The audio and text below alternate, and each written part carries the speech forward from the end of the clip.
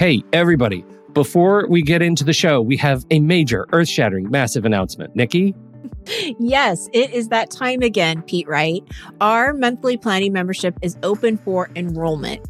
GPS stands for Guided Planning Sessions, if you don't know already. We've worked really hard here at Take Control ADHD to provide you with a service that not only gives you ideas and strategies on how to plan your day and your week, but it also provides time and space for you to do the work, and not just by yourself, but with others who understand and support you. We meet every Monday and Thursday, and there are 3 different sessions for each day that you're invited to attend.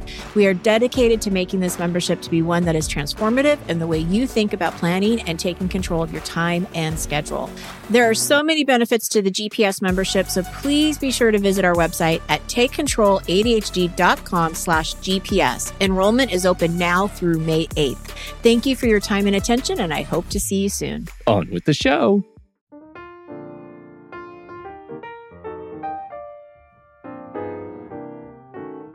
Hello, everybody, and welcome to Taking Control, the ADHD podcast on True Story FM. I'm Pete Wright, and right over there is Nikki Kinzer. Hello, everyone. Hello, Pete Wright. Hello, Nikki Kinzer. How are you? I'm doing great. How about you? I'm well and refreshed. Took a weekend little vacation with my beautiful wife. I didn't tell you this before the show, but it's because we are celebrating, actually, this coming weekend, 22 years. Wow. Congratulations. Thank you. That's 22 fantastic. in a row. In a row. All of them. Yeah. So that's got to be, you guys are, did you pass 22 already? We're 20. Oh, you're 20. We're 20 years. Congratulations, almost to you. But it's like, have we passed it? When was it? Yes, we passed it, and it was pretty low key. In fact, I don't even think maybe we had dinner get brought in. On. Yeah, it's like a big deal. It is a big deal, and we will be doing something. It's just that neither one of us felt comfortable traveling yet, and with my husband's MS, we have to be really careful with that. Course. So we're going to do something at some point. And it will definitely be in celebration of marriage. Well, the reason I bring it up is because it was an opportunity this weekend to reflect as we're traveling, spending hours in the car together and eating every meal together and all this stuff, and realizing what an incredible position of privilege it is to have this person to whom I am married and also is my best friend. Yes, and she's a wonderful lady. Well, from my point of view. She's delightful. She's a real charmer. But the whole idea is that it is the friendship that I don't have to work as hard for, right? It's because it is the easiest friendship I have in my life. And what is the deal? So after our conversation last week, talking to Melissa about friendships and ADHD, this is an anomalous relationship that I have with my wife. And thank goodness I have it the way I do. I feel incredibly lucky that ADHD hasn't gotten in the way, but it does make me a little bit more introspective about friendships and why those that aren't easy. And so we're going to talk more about that today, right? Yeah, well, and I also know from working with you and you talking about your friends, and we've had some of your really good friends on the show before. You have some deep relationships. You've got some really solid, deep relationships, and they've really held up over a lot of time and space because you don't all live in the same state. And Yeah. But still, they weirdly take more work, and I'm less secure day over day. And I'm curious as to why that is. And so we're going to talk about anxiety and RSD and friendship, things that came up in our conversation. And so we're going to explore some more of that today. Before we do that, head over to takecontroladhd.com. You can get to know us a little bit better. You can listen to the show right there on the website or subscribe to the mailing list, and we will let you know each time a new episode is released. You can connect with us on Twitter or Facebook at Take Control ADHD. And if this show has ever touched you or helped you make a change in your life for the better, we invite you to head over to patreon.com/the ADHD podcast. There, you can take part in investing in the growth of this show. For a few bucks each month, you can join us. You can join us for live streams. You can join our super secret Discord channels in our ADHD community, which is wonderful. You can invest in Pete's future members-only podcast, which is with every member, another member closer to releasing Pete's technology and workflow podcast. Your guess is as good as mine what that's going to be all about. Very excited about it.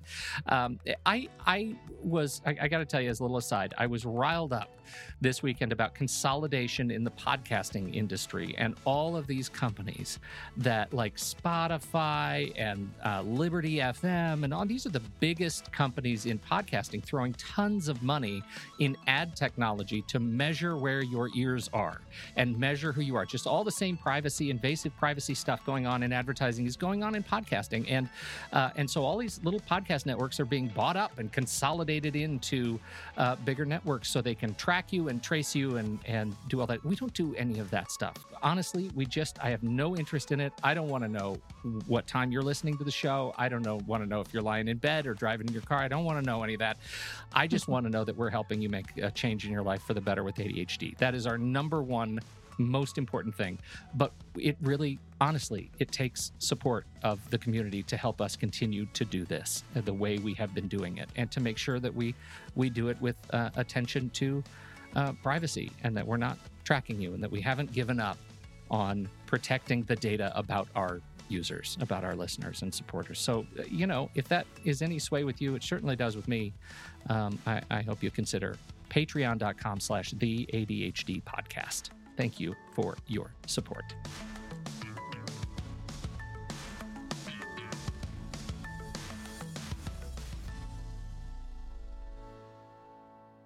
We're going to talk about anxiety and RSD and friendships today. And I ran across this article in The Atlantic that I wanted to share. And in fact, I'll post in Show Talk the link and the image that goes along with it, because it's really important. Melissa, do you remember what Melissa said about the number of super close friends that you maintain and have in your life? It was like a handful, well, it felt like it was under 5. Yeah. Like most of the time it's under 5. Well, Robin Dunbar wrote a book called Friends: Understanding the Power of Our Most Important Relationships. And just to forgive me, I'm going to read a little bit. You might recall the author's name from his concept of Dunbar's number, that on average, people can maintain about 150 friendships with others, a limit that is determined by human brain size and function. The chart is a more detailed version of the concept. It shows roughly the number of people that we can have meaningful relationships with at various levels of intimacy, right? And so it's like, imagine a target, like a bullseye, right? And at the middle, he calls that ego. And that number is 1.5. He calls those intimates. We can have 1.5 intimates in our lives. Those are clearly our, your spouse, your partner, your romantic relationships, right? Close friends, 5. That's the next circle out. You get 5 of those. 15, best friends. 50, good friends. 150, friends. 500 acquaintances, 1,500 known names, and 5,000 known faces. That is a level of detail in our friendships that I had never really considered. And Dunbar goes on and says the innermost layer of 1.5, the most intimate, clearly that's your romantic relationships. The next layer of 5 is your shoulders to cry on friendships. They're the ones who will drop everything to support us when our world falls apart. The 15 layer includes the previous 5 and your core social partners. They are our main social companions, so they provide the context for having fun times. They also provide the main circle of exchange for childcare. We trust them enough to leave our children with them. I think that's kind of an interesting measure. And the next layer up at 50 is your big weekend barbecue people. And the 150 layer is your weddings and funerals group who would come to your once-in-a-lifetime event. The layers come about primarily because of the time we have for social interaction, that it is not infinite. You have to decide how to invest that time, bearing in mind that the strength of relationships is directly correlated with how much time and effort we give them. That last line, to me, is very important, because when you are living with ADHD and social anxiety and RSD, the time that you have becomes compressed by your anxiety. You don't have the amount of time to invest in your friendships because some of that time is taken up by feeling crappy about not being a great friend or feeling rejected or whatever. That's why I think this conversation is so important as an extension of our conversation last week with Melissa Orlov.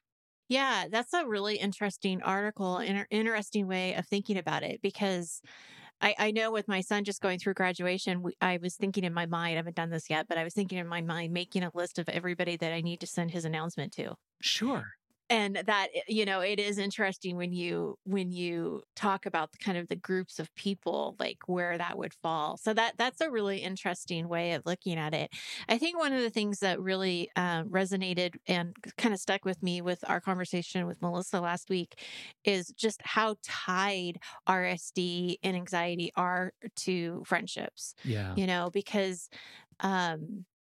the anxiety of course is the social anxiety, but the RSD, that rejection sensitivity, I mean, it just screams, I think, friendships, right? Like to especially even to get back into friendships, or you haven't talked to somebody in a while, like that, there's just so much, what if they don't like me anymore, and what if I did something and I didn't know that I did something. So one of the things I thought that would be really interesting for us today is to confront these things. I don't know if we really have answers to them, right? We're not here to solve the world. But I do think it's an interesting conversation. I know it's something that so many of us struggle with. And also, one of the things that you pointed out in that article, without you really knowing that you pointed this out, and also something that I think Melissa said, is I don't think more friends I don't think that's better. Right. Right. I think that we're looking for those two groups. We're looking for the 5 people, that are going to stand by us and understand us. And it's not that the acquaintances or the people that you run into at school or work aren't important, but they also don't need to hold that space in your mind that contains so much anxiety about them. Like they're not worth that. Like, right. Let that go. Yeah. Right. And then I wonder if, would that then ease yourself a little bit into opening the space of, really building those relationships that matter. So, well, that's a really good question. And I think an interesting place to start, mostly because one of the effects of like social anxiety disorder is that it almost doesn't matter what the real effects are of a relationship with that person. Your reality of it is it makes you feel bad about yourself.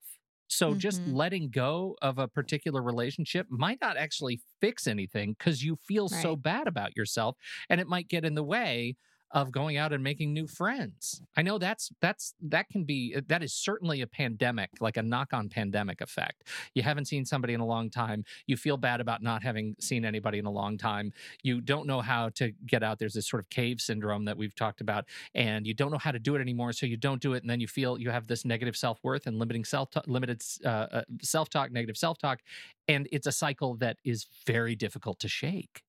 Right. Well, and you brought up something that I'm curious about. And I don't know the answers to this, but where's the connection? Where's the line between, and is there one, between RSD and social anxiety? Like, I don't know enough about social anxiety to tell you that I'm an expert on it, or even to really talk about it in the way that you just talked about it.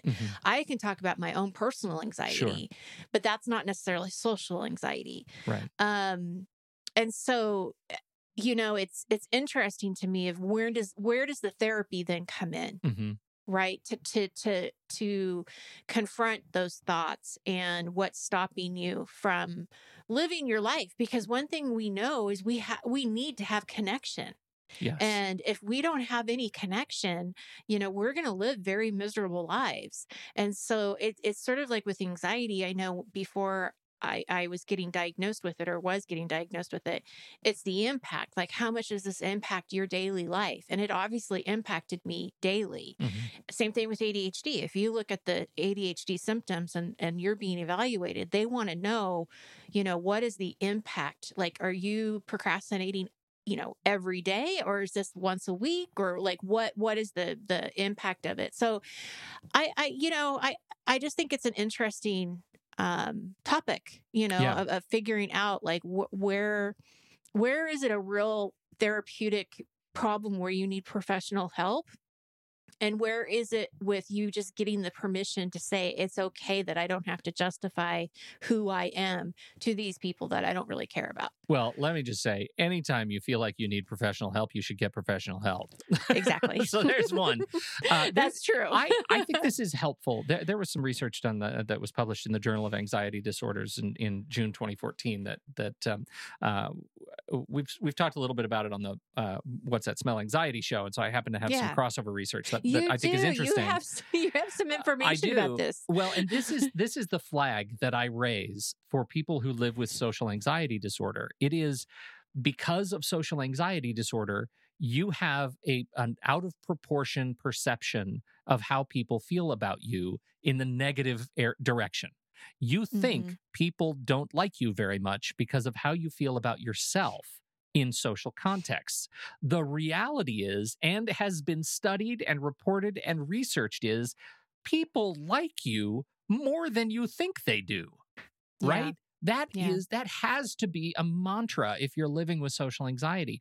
People like you more than you think they do. That's great. Say it over and over and over again. I wonder if you go back to that chart that we just had, if you were to sit down and actually put names to like those first 4 groups, like who are your intimates, who are your close friends, who are your friends, like can you put names to those people? And are they in the right place? If you ask them to do the same of where they would put their name on your list, where would it be? Like, that's an interesting exercise that I've been kind of noodling over the last couple of days since I read this original Dunbar article. Like, the perception of our relationships, which our reaction is defined as anxious or rejection focused, is probably not in reality. Well, and what's so interesting about that chart that you're looking at too is that as you were talking about that, like, should they be moved? And I'm thinking there are people that I don't necessarily speak to even on a monthly basis, but I would say I probably keep in touch with them, maybe 3 or 4 times a year, who would still be in that 5. 100%. Yes. So it may not be in my daily life, but they're still in that 5, that if something happened or I need to talk about something, I know they'll be there for me to listen, to not judge, and help me get through it. And so it's not this black and white linear, this is what a friend should look like, and this is how long you should have been friends with this person to trust them. I mean, there just isn't any rules around this at all. Right. And change is not something to be feared, even though we often fear it. Fear it. Of course. Friends come and out, friends come and go, relationships change over time. As you said, our closest friends, those are the relationships you can count on. They're your, help me hide a body friends. Right. You probably don't talk about your friendships like that, but I got friends. No, I have a couple that I could, and I have one in particular who would like not only help me with it, she would have all the ideas, and they would be good ones. Yeah, you count on that. That. Yeah. So I think that's really important, is to remember, and this is the one time where I think recognizing that we're suffering alone isn't a bad thing, right? When I remember that my perception is blown out of proportion because of social anxiety and what it does to my brain, that it's likely not reflected in reality, that makes it feel less powerful. Yeah, it's so interesting to me, because do you think that you would fit into having social anxiety? I think I have really good close friends. I think I'm good at that. There is this, but I'm terrible at the regular, like, day-to-day chatting. I end my days generally with that sense of shame that I haven't responded to this such and such email, or I haven't sent a text in a while. I haven't just reached out and told people, hey, I'm thinking about you, kind of comments. Do people do that? Well, see, thank you. That actually helps me. Do people really just send a text and say, "Hey, I'm thinking about you," like just randomly? I mean, I don't know. Yeah, I guess they do. I do that. Yeah, sometimes I do. Yeah. It just doesn't. But it's not the thing that I say, "Oh, I need to do this every day," or I need to do. Like, it's not a goal. I'm going to kick this back into onto your court. Your husband just did that to me like 3 days ago. Oh, he did? Yeah.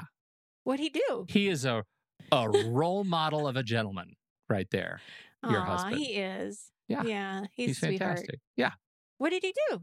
Well, it was several years ago that I was down there and we did a photo walk and a picture had come up. Oh, he showed me the photo. Yeah. Yes. Yeah. And he sent me a message and, he made a joke and he blamed me for something that was not my fault. But it was his foot, the way that his foot looked. His hips looked funny. And he was like, now I know why everything's gone all cattywampus. And I told him I should have been carrying him the whole time. And so, we had this little exchange. But you know what? That is a voice from because I consider him one of my close friends that, I'm sure he would help me hide a body. Oh, of course he would. Yeah. He wouldn't be able to carry it. No. But we would be able to help you. and I think adding to that, when you are feeling that sort of rejection inside, doing something like your husband did for me, I think can be healing in its own right. Like being able to write a message and say, hey, I'm thinking about you when I am in a place of darkness makes me feel better because it starts a chain of interaction that is that opens the door for reciprocation, and that's healing. Mm-hmm. I think it's very. I don't think a lot of people do that. I think also, and I think specifically around men, and we're seeing that change. But men have a hard time doing that too. Oh, for sure. Speaking in hopefully broad stereotypes. That's a thing that isn't. So you have teenagers. I have teenagers. Allegedly. Yeah. My older teenager, I don't know. He never really had much of an issue with this, but every once in a while he would come up and talk about being disappointed by a friend or something like that. But I have a lot of conversations with my daughter about friendships and, what makes good ones and when does it cross the line that. And even though they're in this sort of dramatized area of their life, there's a way you treat people and there's a way you don't treat people.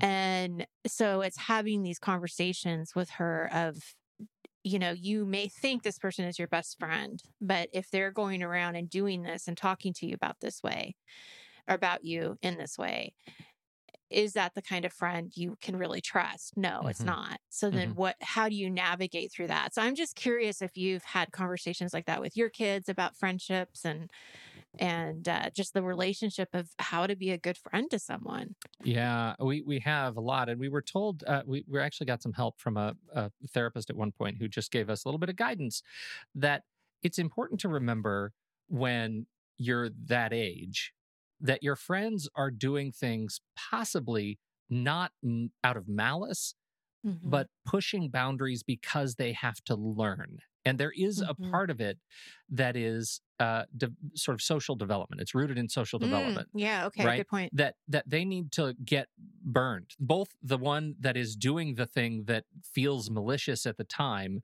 and the person who is infringed upon in that way. Those actions in isolation are pushing social boundaries to see what happens. What happens when I do this thing, right? Superficially, can I get away with this thing? Is this a thing that's going to pay off in good ways, bad ways? What's it going to look like to me in the future? The challenge that we have is that the context really matters, right? Yes. When you do something where social groups are so entwined online and every infraction, every mistake, every social faux pas is magnified by social media and by TikTok and all these things, the level of embarrassment and so high. it's so high. And that's something that, even you and I didn't have to deal with quite as severely as kids today do. So, we try to have that conversation that I know you feel like this was a thing that was malicious and targeted, and maybe it was. Maybe it was. Maybe it's bullying, right? Maybe it's just straight up bullying. Maybe it's just, their frontal lobe is really mushy right now, and we're trying to get to the point where they understand and they make some experiences that are going to remind them what I did is not okay. And the cost now might be the end of this relationship. Mm-hmm. It might be. Well, and that's the thing is that, in just some of the conversations that I've had with her on this one particular friend, it really has come down to that. I said, okay, you can go ahead and forgive them for what they've done here and what they've said, but you also might want to make it very clear that if they go down that road again, that the friendship is over. Yeah. Like you can offer your forgiveness, but then what if it happens again? Yeah. Like, so it's also kind of teaching those boundaries, because especially for her being new to not only friendships, but potentially romantic relationships down the road, I don't want her to be in a position where she can get manipulated easily and have a gaslighter come in and just, roll all over her because she has a kind heart. So it's these tricky conversations, and we have to have them with ourselves too, not just with our children, but we have to, I know in my life, and I'm sure Pete, you have too, have had toxic relationships with people.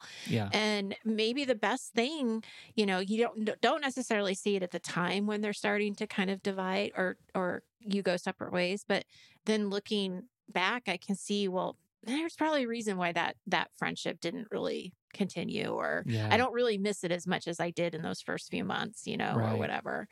But it is interesting. It's an interesting conversation. I think more than anything, it's just, it's right to reinforce. I think having those with our kids reinforces it for us. Like, there are lines which shall not be crossed. Right. There are lines that just decrease the value in the relationship. And what are those lines? What do they look like? Well, and it does go both ways. That was something that Melissa definitely said last week, is that it's a two-way relationship. And I think that, with folks who have ADHD, it does probably seem really not a burden, but it seems really hard to know that I'm going to have to somehow keep up with this. Yeah. But if you're realistic with what we're saying is, you don't have to have 100 close friends. If you can have 2 to 5, it may not be as hard as it feels, or as big as you think it is right now. And I think what you were saying, and when we were looking at this chart thing, is you do have to have time. Where is the time? And where do you decide to spend your time? And so it can be very complicated. And I've lost a couple of friends in my adulthood, and I don't really know why. I have a good idea, but I don't really know why. I lit a car on fire, but that's fine. But that's okay. But, having a really good friend and then all of a sudden they become an acquaintance, and I'm not really sure why. But you have to deal. And that's one of the things I wanted to talk about a little bit too, is dealing with that rejection, is how do you deal with that disappointment? Because what if that person isn't necessarily blowing you off because they have ADHD and they don't have the time for it? It's because they really don't, they're not gelling with you, or you're not gelling with them. That's really disappointing. It's like a breakup. Yeah. Yeah. And, when those friends broke up with me, it hurt. Yeah. And it sucked. And I was really disappointed, and I didn't understand why. And I was like, what did I do? And so one of the things I think, I went onto this thing called Google. Oh, you said, where can I find new friends? Yeah. No. I said, how can I deal with disappointment? And I found an article that I really liked, and we'll put it in the show notes. It's from Dr. Rada, and it's 5 ways to deal with disappointment. So I just want to go through quickly the 5 key points. Okay. Number 1, we can be sad. And I just think that's good. It gives you permission to be sad. This isn't fair. This is sad. I don't, and do a little bit of self-loathing, right? Yeah. God, I must be really bad. Or it gives you an opportunity to learn. I'm feeling grief because of something, and I should probably know what that is. Right. So we can be sad. We may not ever know why something worked or didn't work, which is why letting go is part of the healing process. And I can tell you from personal experience, this is where I talk about with those 2 friendships, is that I'm not exactly sure, but I don't think it matters. What I have to do at some point is let it go. Now, I'm still sad about it. But I don't think about it as much as I used to. And I don't think about trying to repair it like I used to. Right. Right. So I've been able to kind of just let that go. That's part of my story. It's part of when we're talking about friendships, that's part of my story. Well, and I think that's a really important observation, because one of the things that comes with social anxiety and RSD is perseveration, right? And it's so easy to make up a negative story and not to let it go, especially living with ADHD. It's really hard to let it go. We've had whole shows dedicated to, letting it go. And this is where that comes into play. Yeah, absolutely. Number 3, something wasn't right. Now you know more about yourself and what you need in friendships from other people. And something wasn't quite right. It's that whole line. It's not you, baby. It's me. It's me. And you know what? That could be true. Like, it probably is your fault. You know what I mean? But something's not quite right. Yeah. And then number 4, it may really not be you. Yeah. You can't control what others think. And there's that whole saying of it's not your business on what somebody thinks of you. You can't change it, Right. You can try, but what they think is their business. It's not ours necessarily. Sure. So coming to terms with that when you have anxiety is hard. Like, I want to control everything. Yeah. And now I'm being told that I can't. It's probably why the friendship wasn't going very well either. Maybe. Something is better. Now, I think that this is true in a lot of things, not just relationships, but believing in yourself, believing that things will work out, believing that this too shall pass. I mean, I just think there's something about having faith about, you're going to get through this. This disappointment isn't going to hurt as much as it is right now. And it's going to look different. And hopefully we can learn something from it. And maybe we won't, other than being able to let go of something that you didn't have control over. Yeah, right. And that, I think, is really important. And one thing I want to say that has hit me about anxiety, I was watching a TV show, and it had the author of Glennon Doyle. She's very popular right now. Yes, she's very popular. I just listened to one of her podcast episodes. Did you like it? Yes. With caveat. Okay, what's the caveat? Well, it's a separate thing. You finish your conversation. Well, I'll talk author of Untamed. Yes. Right. And I have the book Untamed, and I've read most of it. It's one of those books that that I don't read all the way through. Yeah. But there is something that she said in this interview that was really, really hit me, and I keep thinking about it.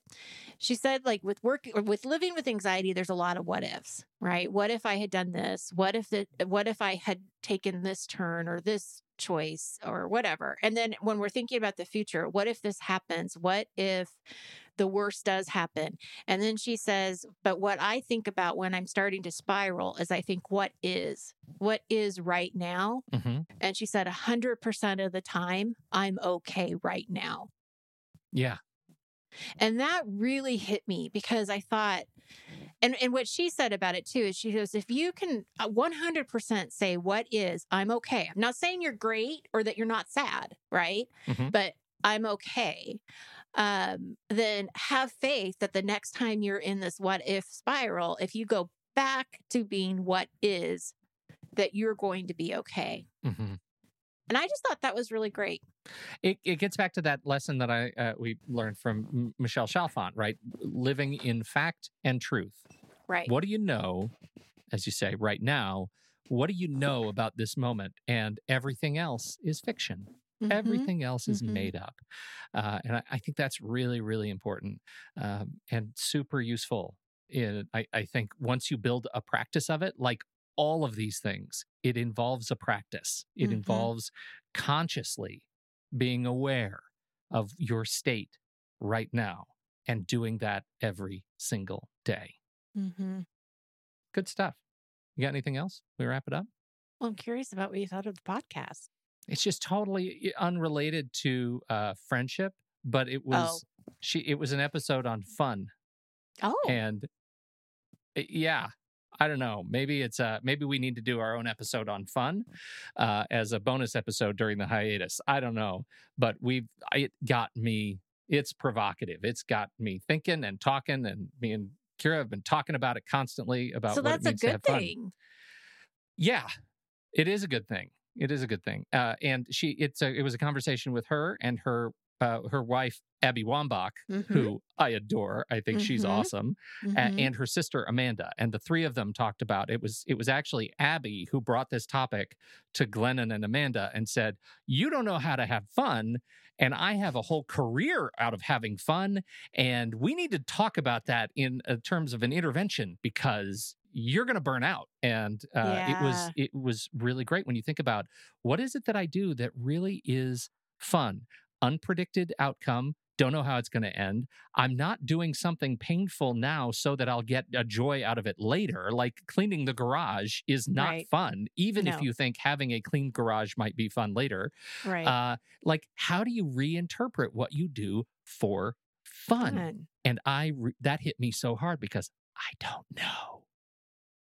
Yeah, so you're thinking about that. That's interesting. Thinking hard about it. So she obviously has these little tidbits that get people thinking, because I was thinking about the what is, and you're thinking about the fun. And I know one of the things she said too about Abby, because she had come on, she had interrupted the interview, and